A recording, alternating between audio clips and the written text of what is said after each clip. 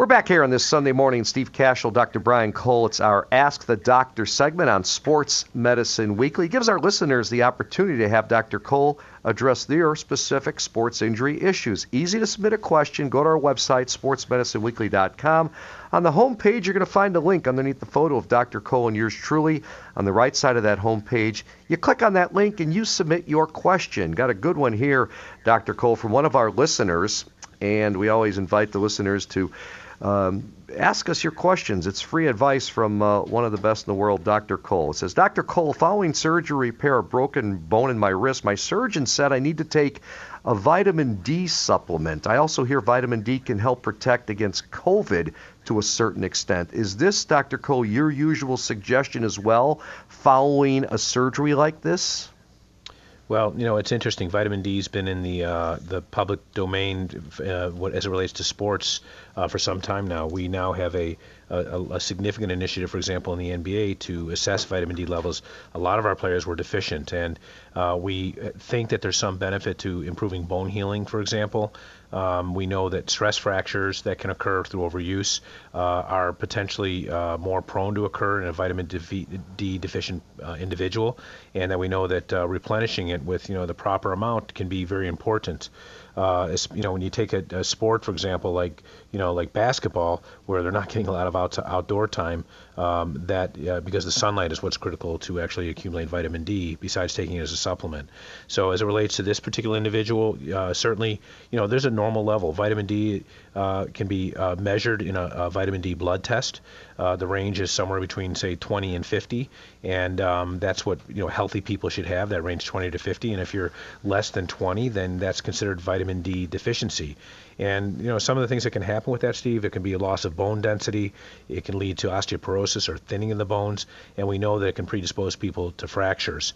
And when it's very severe, it can actually, in children, for example, there's a condition you may have heard of called rickets.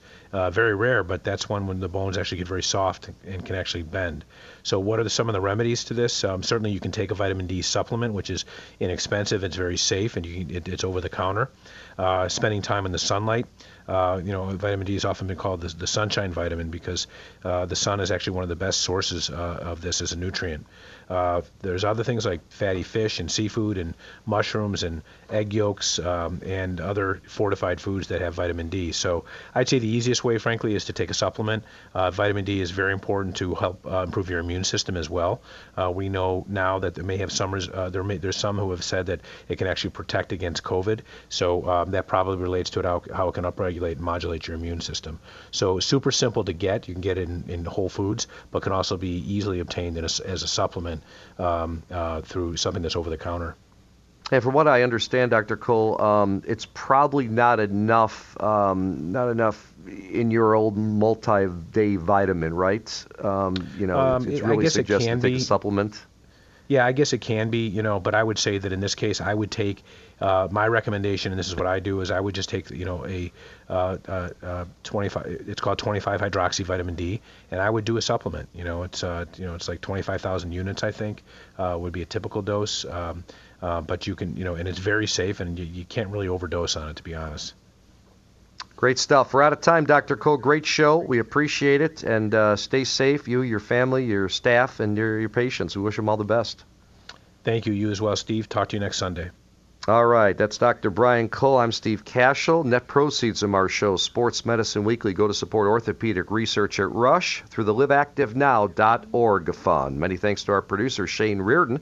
Also want to thank David Cole for managing our website and our business operations, as well as Samantha Smith from Midwest Orthopedics at Rush. For Dr. Brian Cole, I'm Steve Cashel. We say so long for now. We thank you for listening to Sports Medicine Weekly. We'll be back next Sunday, 7 a.m. Central, with a brand new edition of Sports Medicine Weekly, only on 670 The Score. Have a great rest of your Sunday, everybody. Be safe.